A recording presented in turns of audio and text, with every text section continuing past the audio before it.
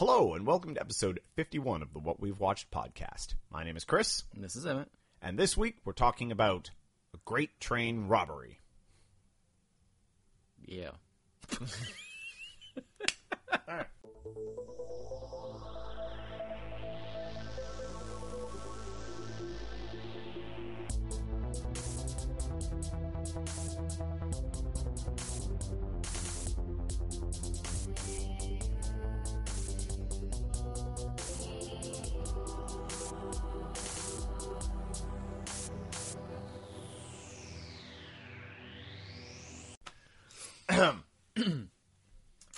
Yes.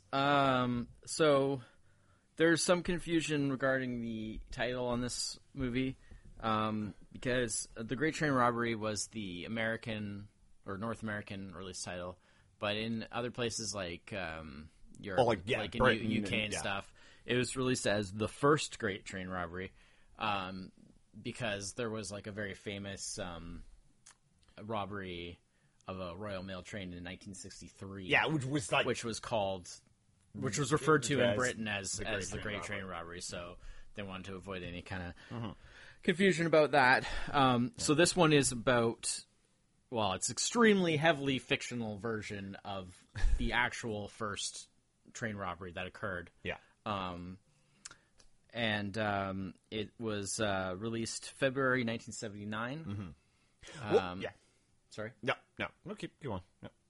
And it was written and directed by Michael Crichton, based on his own novel. Or early Crichton works. Yeah, I mean, or earlier Crichton works. Early-ish. I mean, it was after Westworld, and a few other things. And I guess was it after the Andromeda Strain? Oh yeah, the Andromeda Strain was like 60s. 60s, yeah, that's what I thought. Yeah. So, but no. Yeah, and then I think in the early 80s, because after he kind of turned to movies more in the 70s, in the later 70s, or the sort of second half of the 70s, he kind of concentrated on movies a lot, and then had a couple of not so great, some movies that didn't go so well in the early 80s, and so I think at that point he kind of went back to sort of focusing on books more. And then kind of did he ever? He was heavy on books for a while. And then in the 90s, it was kind of the rise of like a lot of adaptations of his books, but not so much his personal involvement as a filmmaker anymore. Like he pretty much stopped doing films after like the early 80s. But I mean, he did some screenplay work and stuff like that. Like he wrote some of the drafts for like the Jurassic Park movies. Exactly, yeah. And I that kind of thing where I'm sure he was like consulted on a lot of this stuff too. I'm sure, But so at this time, you're still kind of making a go of it as a filmmaker. So, like I say, it was. He had already written the book, though. The book came out in like 75. Right. Yeah, so, just a few years earlier. Like 4 years earlier. Yeah. So he wrote the book and then did the screenplay and directed the film. And he deliberately decided to make the movie like more. Like, the book was more, like, realistic. Well, the book folds the like, actual events much more than it's still pretty fictional. Well, yeah. But closer than the movie. But it was more realistic to the actual sort of, like, the reality of the period and the kinds of things that would go on and stuff. Whereas, like, the movie was intended to be more lighter tone kind of thing. Which I feel like, just personally, like, my initial reactions, I actually think that he didn't go light enough. I feel like the movie was sort of trying to be kind of one of these whimsical kind of like caper, like do kind of like The Sting kind of that feel. Yeah. But I think that Michael Crichton's darker nature of his creative mind kind of was still too much in there, and it was like there's just certain things that like where there's like tonal issues of like where there's just like cold-blooded like murders happening and like some really gross, like there's the hanging scene and stuff. So there's just certain things that like kind of put a damper on the kind of like do kind of style. And I feel like it's just not where his forte, and I don't feel that it was entirely successful. My feelings of this movie are quite like all over the place in terms of I think it has like, I think it's rated at like about like a 78 or something, Yeah. which I feel like is probably It's about right. 7 on IMDb. Yeah, I think it was like 78 on Rotten. So I mean, like I feel like that's probably about right. Like it's like an average movie. Yeah. It's kind of like a low B, you know. It is It's a not- movie that I feel absolutely, if I'd watched this movie much closer to when it came out, I think I would have liked it a lot more than I did. Like, without having, like, this style of movie, like, it is a very, like you said, caper movie.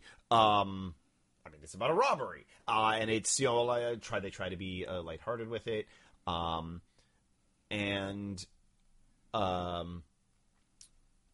well, like the aforementioned Sting, which is 73. 73, so a little bit before this. Yeah. I mean, the problem comparing with the Sting is like No, I'm not the comparing Sting it directly. But I'm I'm just saying saying in terms of quality. Oh yeah, of course. But That's a ridiculous since comparison. this movie- but so, what like- I'm trying to say is just that I feel like it was trying to be that type of movie, Yeah. and I feel like it just didn't succeed. Yeah, exactly. And there's been so many really great movies of this style since then that you kind of just inadvertently compare it to other new movies, and I just. It has some really good elements, but it's fairly average. And then, that's the overall. thing. Like, I was like, this part is great, and then like, and then this part. So it's very. You know, I felt it very up and down. I didn't feel like anything was. Sorry, go ahead. And I think part of that is, this movie. I mean, even though it's a complete period piece, like takes place in 1855. Yeah. You know, costumes. They went to great effort for a lot of. Like the set dressing, and they built a huge set for the part of this.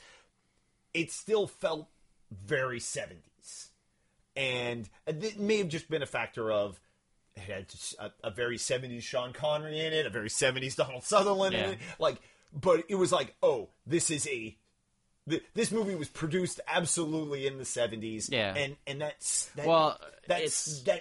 tone stuck with it a little more than I think maybe was intended, and I'm sure it isn't in the book. Like, I'm sure the book doesn't feel Of course like, not. you know, Because books don't really have that same kind of. you know, you dating. have to go pretty far back in a book to be like, oh, you can tell when a book was written, because like how language changes. Oh, Versus no. how, like, I mean, you know, in that sense, yes. Yeah, but in terms of just like, you know, it doesn't date so much. Yeah. As in, like, if you have a book that takes place in 1855 and it was written in the 70s or written in the 80s or written in the 90s, it's not that different. Like, the book itself is not that different exactly, because you don't have those extra extraneous things that inform on the dating of it. You know, like at the very most, technical things, and then beyond that, just you know, style of how stuff is done. Yeah. There was some parts of this movie that I really enjoyed, and then definitely there was like some plot elements that just annoyed me, and I was just like, that doesn't make any sense. Stuff. But I didn't find anything particularly bad. No, nothing I just was found bad. things, a lot of it, just very average. Yeah, exactly. It was just kind of, it was there. Like, this movie is, and for like what it's trying to do, I think, I think maybe like it's a solid C plus in my book. You know, I don't regret seeing it. Yeah. But so I guess we can go further into the details of the film. Yeah. So the interesting thing about this one is I picked it up at the place I usually go to get like deals on movies and stuff. And, they have like good deals on like Blu-rays and things like that, and on DVDs as well. But I mainly I buy Blu-rays now. Is this? Did you have this on Blu-ray? Or? I do. Oh, okay. I didn't. I wasn't super interested in the idea of it, and I thought like, okay, Sean Connery, that's pretty cool. I like Sean Connery. I'm not like a big fan. He wouldn't be like a deciding thing. Like, oh, I'm definitely getting this movie because it has Sean Connery. But I like Sean Connery. I don't really like Donald Sutherland. Never really have. Yeah, you're not. And I just. And they're kind of the he's only not two, they're only the only two names. He's in not this, a really. bad actor. He's just, I don't know. There's just, I've heard like too much stuff about him Oh yeah, like over the years of like what he's like and stuff. And I usually don't have like how actors are personally affect how I view their work that much. But I've just, you know, it's even like he's even in recent years actually even apologized like for some of the thing, like the behavior that he's had in the past and stuff, which is great, but it would have been better if he just hadn't been like that in the first place. Oh, I sure see one of those. Yeah, like some actors are just. It is what it is. You know. It is what it is. Actors are infamous for their behavior on yeah, sets. and I wouldn't like. It's not so bad that it's not like I'd be like, oh, that movie has Donald Sutherland in it, I'm not watching it. Yeah, it would be like, oh, Donald Sutherland's in it. Oh well, you know, there's other cool stuff about it, so that's fine. I'll check it out.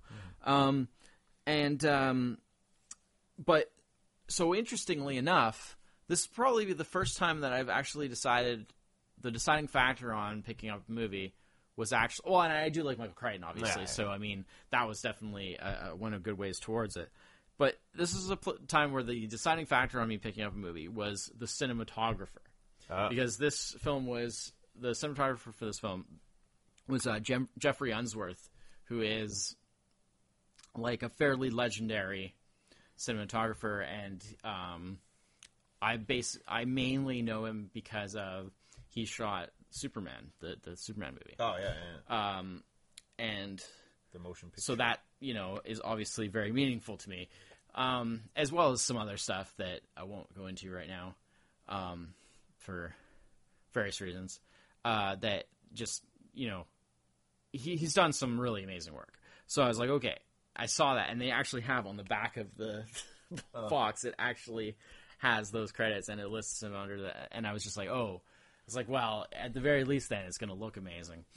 And actually, this film, as like with Superman, this film actually came out after he died.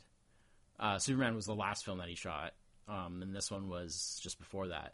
So they both were released after he died. Superman was released right near the end of '78, and this was released right at the beginning of '79. And They both have like a dedication to him in it. So so obviously that was cool. Sean Connery, I thought was in some places was really great in this. Like there were scenes where I was like, if Bond was an 1800s criminal, this is what he would be like. Like there was just some scenes where he just had that. It was definitely Connery like swagger, like this. Oh, like yeah, like he's the perfect casting for certain things, and I think a lot of it, like the bits where like it sort of fell down a bit, were like not necessarily his fault. Like it was just like this scene. Like no actor was going to make this scene tip top, so I think it was like it's just like a bit of cumbersome dialogue, no matter who's delivering it. Yeah, I agree, you know? And I also think that there was a lot of scenes that just didn't really make much use of his presence. Yeah. Like he was just kind of there, and he just kind of got the job done, but he didn't really do anything special. But certain scenes, I was just like, wow, that's awesome. You know, he's just got such a great screen presence. I thought Donald Sutherland was really funny. Yeah, because he like his accent is ridiculous. I mean, I thought both of them were pretty funny, but yeah, but they were funny in different ways. Yeah, like Donald Sutherland, he had that ridiculous like facial hair. It just like these mutton chops that were just way over the top. It was awesome. It was like a. It honestly took me probably a good like 3 beat to recognize it was Donald Sutherland. Oh no, I mean I knew I didn't know he was in it. So, but yeah, like he's got this ridiculous facial hair and then this ridiculous accent. Yeah. And then he's just this ridiculous character. Yeah. And it's not like they don't go over the top with it. Like he doesn't get completely just like blah, blah, blah, insane, but like he's definitely one of the more colorful characters in the movie, considering that a lot of the movie is a bit kind of flat. Yeah. And he definitely kind of stands out as like being quite amusing at times, where he just has these, I don't know, it's just the way that he does stuff and everything. Like it's just very kind of odd. Yeah. And I found it really funny. It's almost like he's got like an eccentricity to him. Eccentricity. Thank you. Yeah. Yeah. No insects, just eccentricity to him. Yeah. That like his behavior is kind of like what is he doing? Why is he, Yeah, it's weird, but it works. Yeah. Yeah, definitely. Well, I try not to downplay this movie because. What do you mean? Well, just while watching it, like every time I was getting excited, the movie would kind of let me down a bit, and I think part of it was being it's a caper movie. But you want an element of tension to it. But are you saying you don't want to, like, as in, like, be too negative? Yeah, I'm trying not to be negative. That's fine. What's wrong with that? Well, that's just a review. Because I enjoyed the film. Yeah, and it's tough to say like, oh, I enjoyed this film, and then not say anything good about it. Okay. But I think what let me down kind of most about the film was where it didn't do a good job with its tension. Mm-hmm. And like a caper film, tension is a big part of it. Right.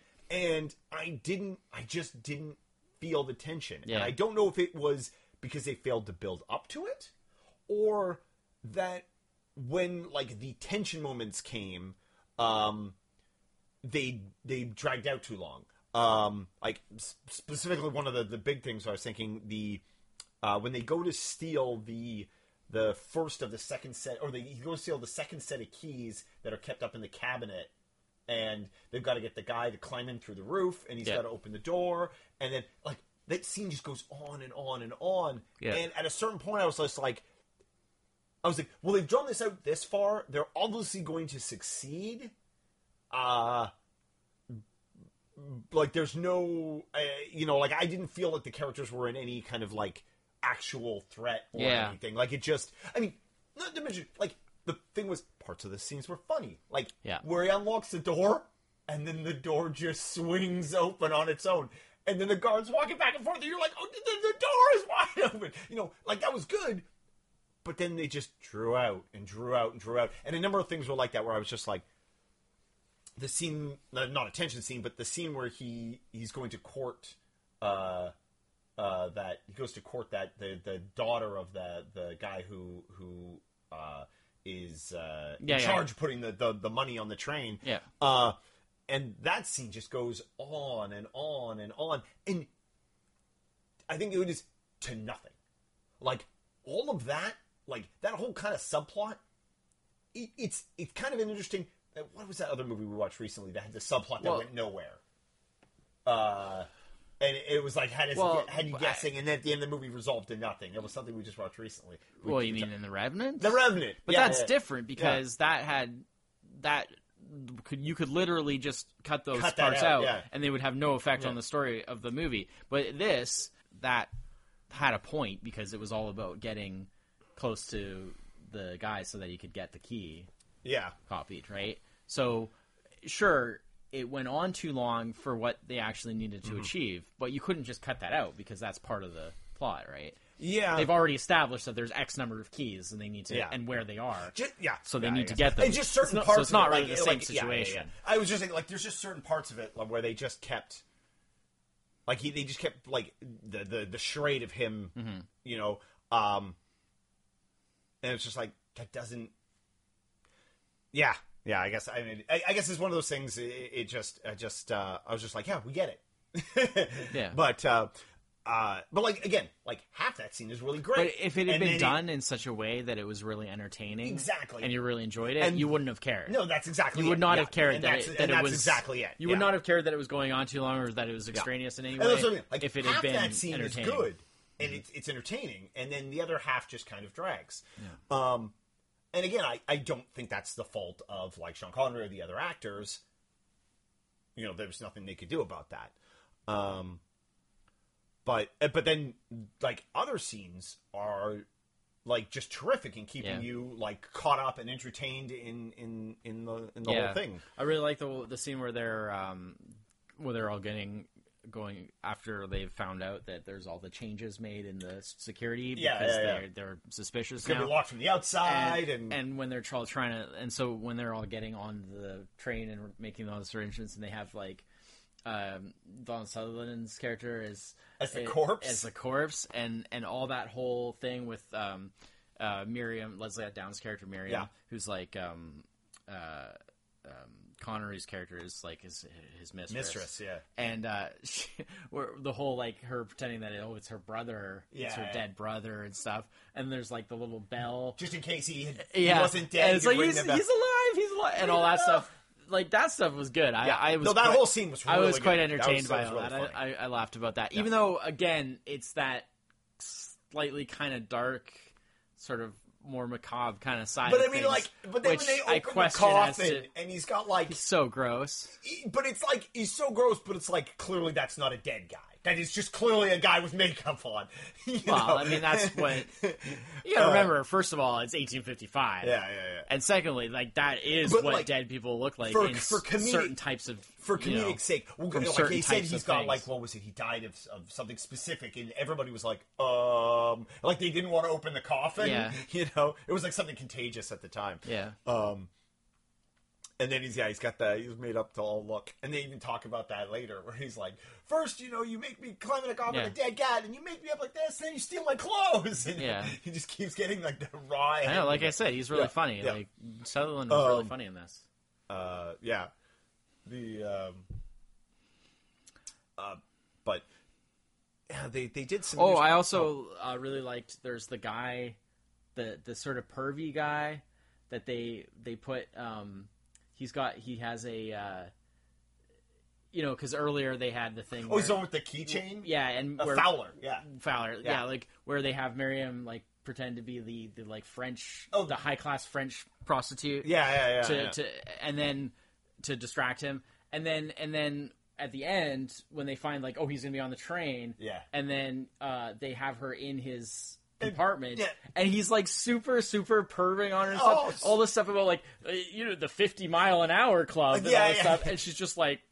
What? Yeah. It's so that stuff was really funny. That character was really funny. Yeah. Like gross, but funny. Yeah. Like the way that it was done. Mm-hmm. Because he was just so relentless. Yeah.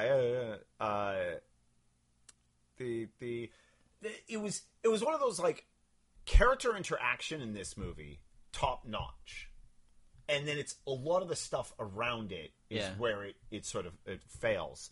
Not fails, but it's just not as great as that. But like the dialogue, for the most part, is all like it's got that nice like snappy caper. Yeah. There's a few things I wish we could have gotten more of. Like the guy that breaks out of Clean Willy, who breaks out of. Yeah, well, that was apparently because the guy that played that part, Wayne Sleep, I guess apparently he had been like a ballet dancer or something, and so he was like a little dude, but he's like very like agile, obviously, and so like where he climbs over the walls of prison, he did that himself, although he didn't really want to, but. They couldn't get anybody. Well, they couldn't get a stunt guy the right size because he's like a little guy. And so he did it. And then Connery did the walking on the train stuff at the end too, which is quite impressive. Interesting story about the walking on the train thing. The train was only supposed to be going 30 miles or 35 miles an hour while he was doing it. And Connery kept saying it felt too fast. It's definitely faster than that. And then it turned out it was actually like over 55. Yeah.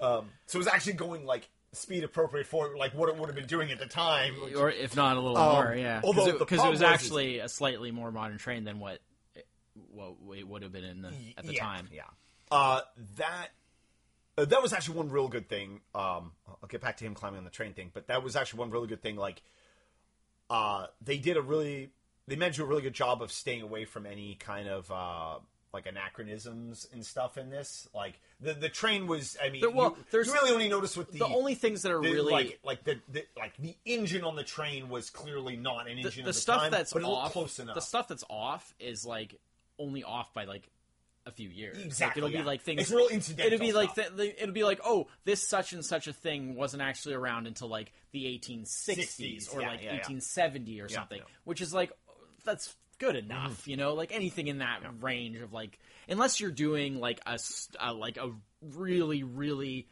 gritty like like very super realistic, like docudrama. Yeah. Like I don't expect in a a fluffy movie like this that it has to be anything other than like just sometimes within within a decade of the right. Just sometimes that stuff can get a little sloppy, and even like the average viewer will know things like, wait a minute, that like such and such a thing wasn't like that's 50 years ahead of its time, kind of. Yeah, thing, yeah. But what I'm saying is there was nothing like that. No, that's what I'm saying. Like, they did a good job of, but because sometimes you see that in these kind of movies, and often they use it for more like I guess being that this one actually has roots in a true story, that allowed them to like not have to like act like that wouldn't. It's not an accident that those things would have happened. And also I think that I don't think that necessarily. I mean, Michael Crichton directing it probably. Crichton, because he's very he's so particular about like things being really well researched and really well like knowing the truth behind things. But he also knows that, especially in movies, like look at the difference between like the book of Jurassic Park and the movie of Jurassic Park. Exactly. Like he also knows that, especially in movies, sometimes you have to let up on the like absolute perfect reality. For entertainment for sake. like cinematic reasons and for entertainment's sake. And for just practical reasons. Also, sometimes in movies too, sometimes it really doesn't matter. With movies, that you're much. often, I mean, that you're under a time limit. Yeah. You often have to make caveats just to be able to tell the story, and sometimes that leads you to do things like that. And I mean, like you said earlier, like things like the costuming and stuff like that was really good because you definitely felt like it was way more like mid 1800s versus like later 1800s, where we're used to seeing a lot of like things like the late Victorian period, like Sherlock Holmes, things like that. We're used to seeing that sort of thing. 1880, Dracula, 1880s, 1890s kind of thing. Is what we're sort of more used to seeing, and that's a very different sort of style. It's easy to kind of lump that all together. We've got to remember that's like a 40-year span. So it was really cool that they were much more like you could sort of tell the difference and be like, oh yes, this is like the mid 1800s versus like 1880s, 1890s.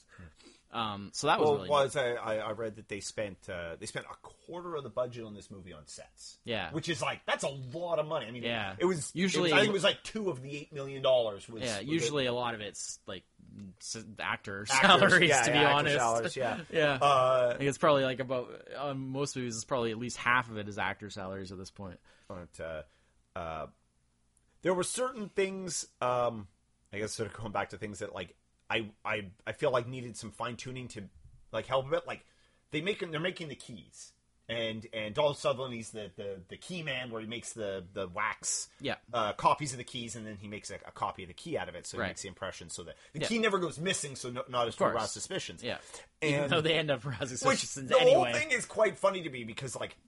Supposedly he's like the fastest, quickest. He's like the best key man, and then like all he does is press keys into wax. I'm just like, I kind of feel anybody with hands could do that. Like it didn't look. There was no display of what he did. Well, it was also the breaking in part too, right? The breaking in part, the locks and all that stuff. But because he was all like, he was all about the locks and stuff, which was ran into part of the problem why they had to get the Clean Willy in, because they reached a point where he could not pick the lock fast enough for them to be able to get in. They needed the door already open. It's because there was two different keys at that location in slightly different areas, and they didn't have time. Yeah. But they press the first key, and they make it, and they've got this little fancy velvet box that they're putting these keys in, and they put the first key, and then they put the second key in.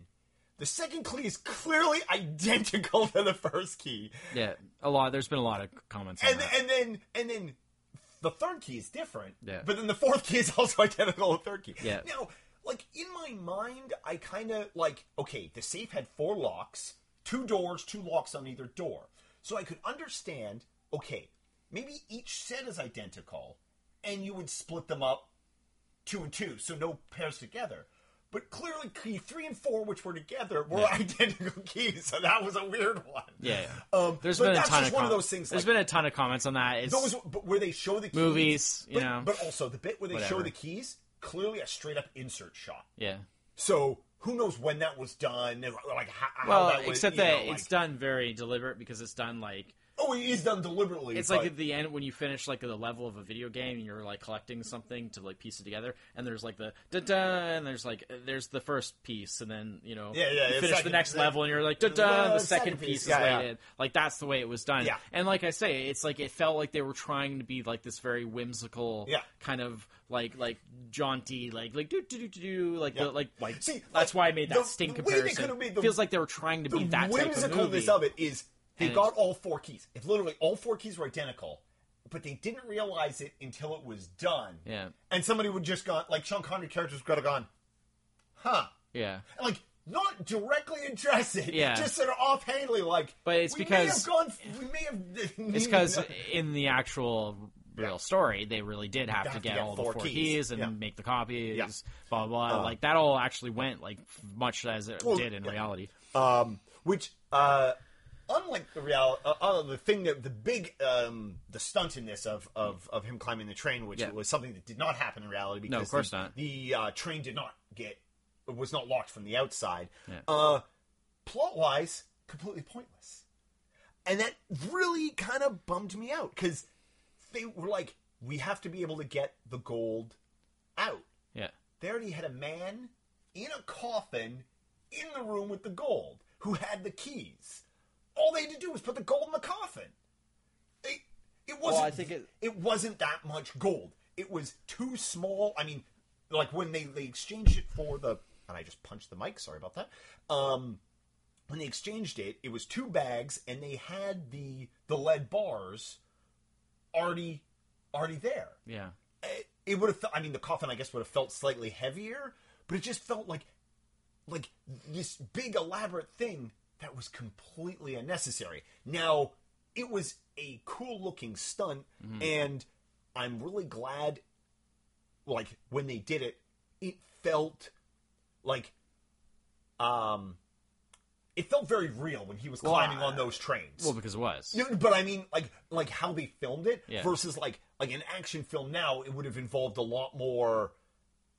I don't know, it would have felt a lot more fancier. And this was just like, it was the one scene where I was just like, holy crap, with the shoes they had then and stuff, like, and then when he gets knocked on the head and he's unconscious and sliding off. It's what they did is they... and I was like, that is, you could see how treacherous it was. He had shoes with like rubbery things on the bottom, and then they had like grit on the things, so that it would dig in more. But you know that like at the time, like a lot of the shoes back then were smooth soled.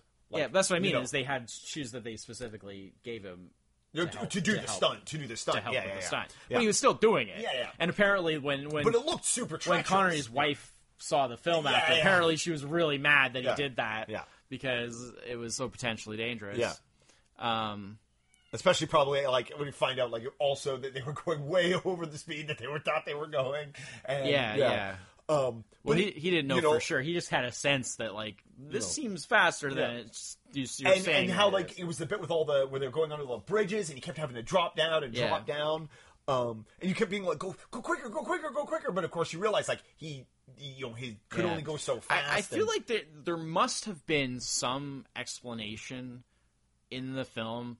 Like I found myself kind of drifting a little here and there because again the part where it didn't not really grabbing me too strongly, but there had to be some point where they made some reference about why he had to do that. Well, initially there has to have been something. I initially thought, they throw the gold off the train, and then that friend of theirs who had that with the carriage, their carriage driving friend there, his chauffeur, their chauffeur there. Picks it up. I was like, okay, they didn't want it like they like get it away from sort of like the scene of the crime. Yeah. That guy is there later with the carriage right where the train gets off. Yeah. And I'm like, okay. I mean, I guess maybe they buried the gold elsewhere or something. Well, in the reality of it, it all went. The whole caper went sideways in the real story. Originally they were gonna stash it for like 2 years. Yeah. So and in the like the real life event, they were the gold was like stashed, and then I believe it was Agar's character who say, like, if anything happens to me, make sure the gold goes to my widow. And he ended up getting caught in the process. Yeah, he was actually in jail. Yeah. For something else. Yeah, they caught him later and for he something basically admitted his involvement in when he found out while he was in prison that his comrade in arms didn't do his wishes. They didn't give the gold to his to his mistress. They just spent it all. He turned on them, and then they all went to prison. And so it was just like kind of like, wow, like what a different ending than how this ended. Like how the movie ended. Yeah, the book is different as well. So is the book different too? Yeah. Because in the book, I wanted the money. Yeah, it's so good. Which is actually a really interesting thing from a sort of a socio-political point of view because that was actually because at the time it was believed that like basically like nobody would be like a criminal and like steal money and stuff like that unless it was like because they have to because so many people were so poor, right? And they're desperate for like money and for food and stuff like that, and so people would just steal. It'd be these petty crimes. Well, they sort of address that, money, like morally, and the fact that like he's not poor, he's not low class, he's not downtrodden in any way. He just did it because he wanted to, because he wanted the money. Yeah. And that was a very foreign concept to like the justice. People of the time. Because they address like what kind of like what's morally wrong with you. Like couldn't how understand. Would you not... They couldn't understand why he would do it. For no reason other than that he wants to. They felt like you would only steal if survival. Yeah, exactly. If it was survival case, because what upstanding man. Exactly, And because, of course, how he had presented himself at that point, everybody believed him to be this upstanding guy. Yeah. And then it's like, no, he's just a very clever thief. Yeah. And then, they catch him. Yeah, it's something that only really works because of the time period. Because later on, like now, like in like the 20th century, it would just be accepted that there's just people like that. There's just thieves. You know? But it's like at the time, it was like they didn't understand. Like if you weren't doing it just like for survival, it was like why would you do something like that? Which is a quite interesting thing about this movie versus most caper movies. Most caper movies, you have kind of. The victim of the crime is generally a bad guy. Yeah. Or at least in some way has been a bad guy to the caperees. Yeah, like they almost kind of deserve this it one, in a way. Sean Connery and Donald Sutherland are clearly thieves. Yeah. They are clearly the bad guy. Yeah. Well, the whether that gold should have been going to where it was or not to fund the war that it was funding. Yeah. That's a political issue. Like, that clearly was not hurting those characters' lives in any way.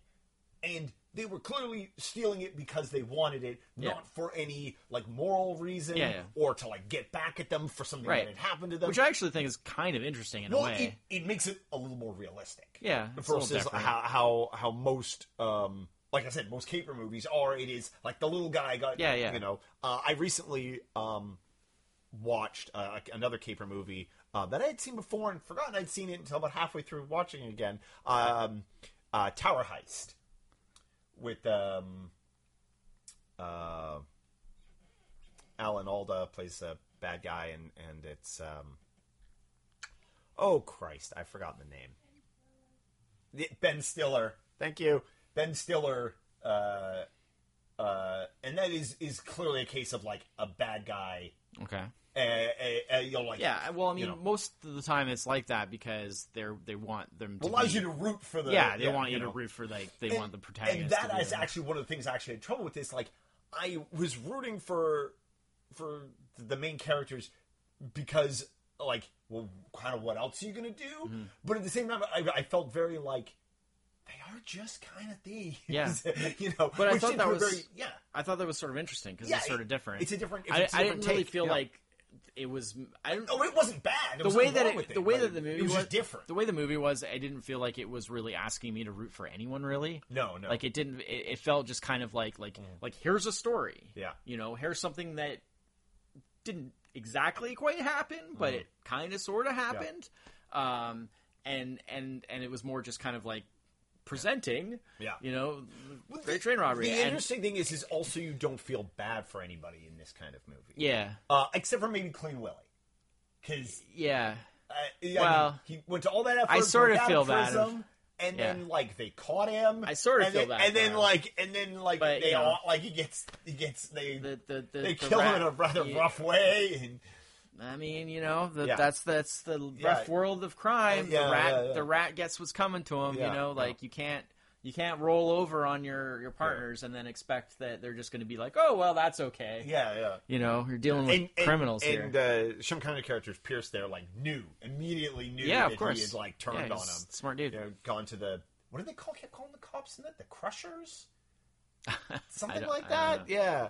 They had a slang for the guards and the police. I don't know. It was something like the Crushers or something like that. Sure.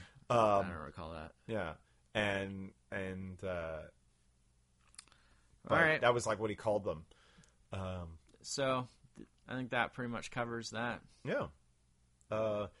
Definitely if you like caper movies, definitely worth a watch. Yeah, it's good visually. For sure. It got real nice costumes, real nice sets, real nice cinematography, and some good physical, the stunts and stuff like that. Knowing they're actually doing that stuff.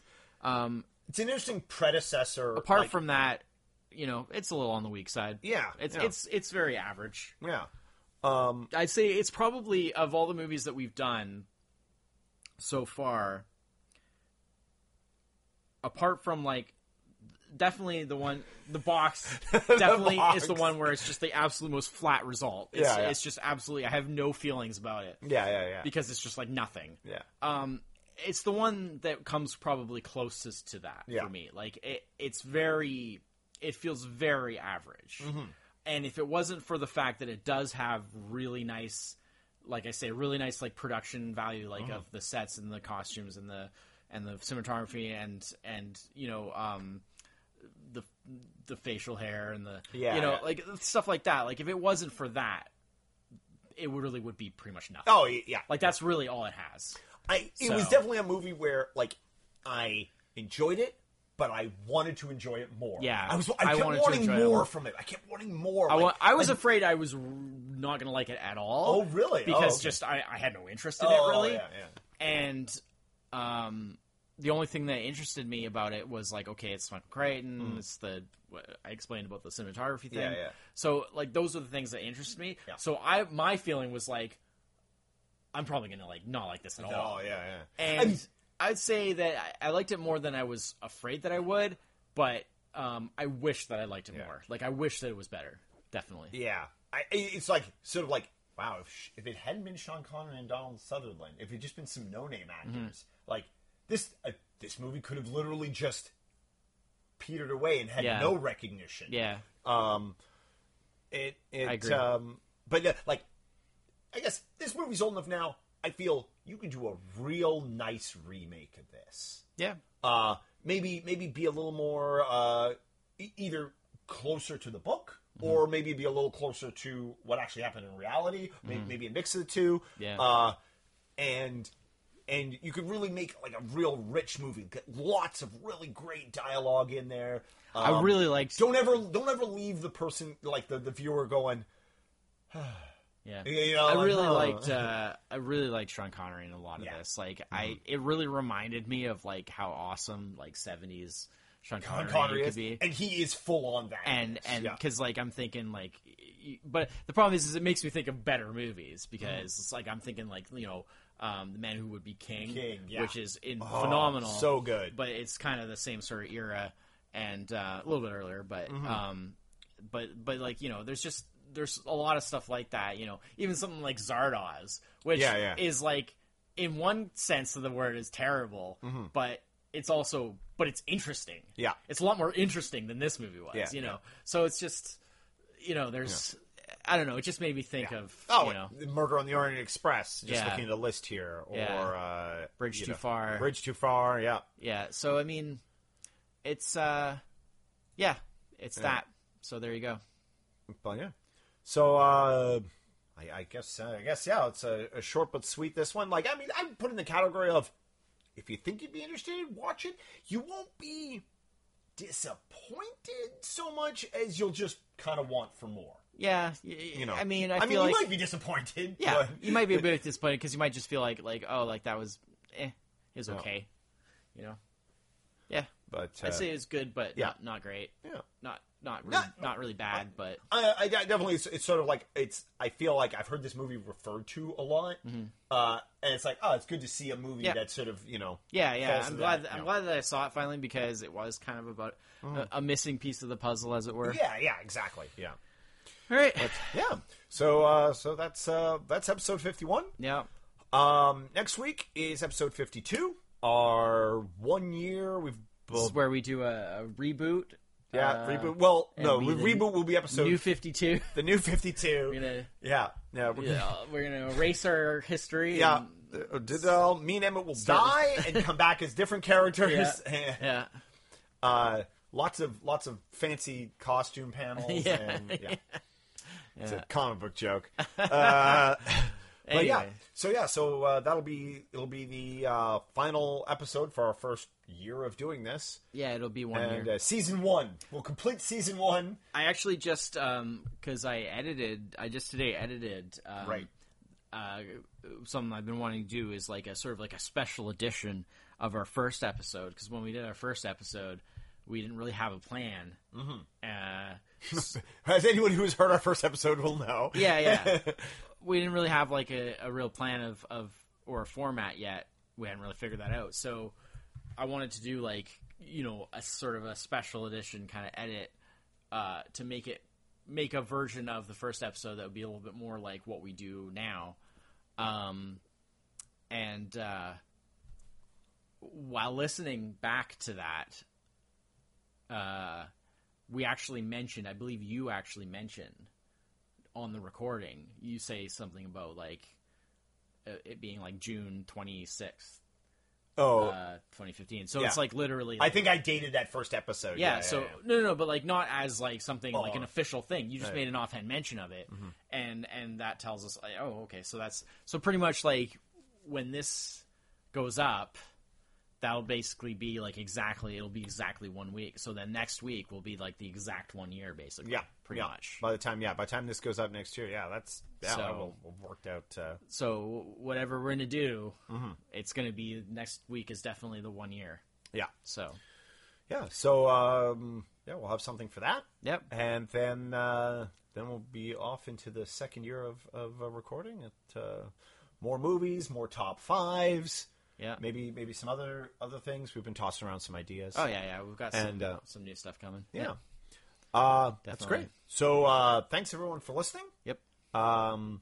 Appreciate everyone who's been listening to the episodes on SoundCloud and iTunes. Yep.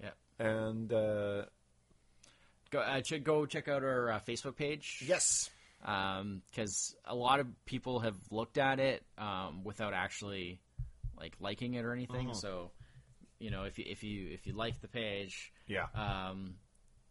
there should be some interesting stuff there. Like we always put the updates for the episodes on there, and then we've been talking about maybe doing a little bit more here and there, short posts on there.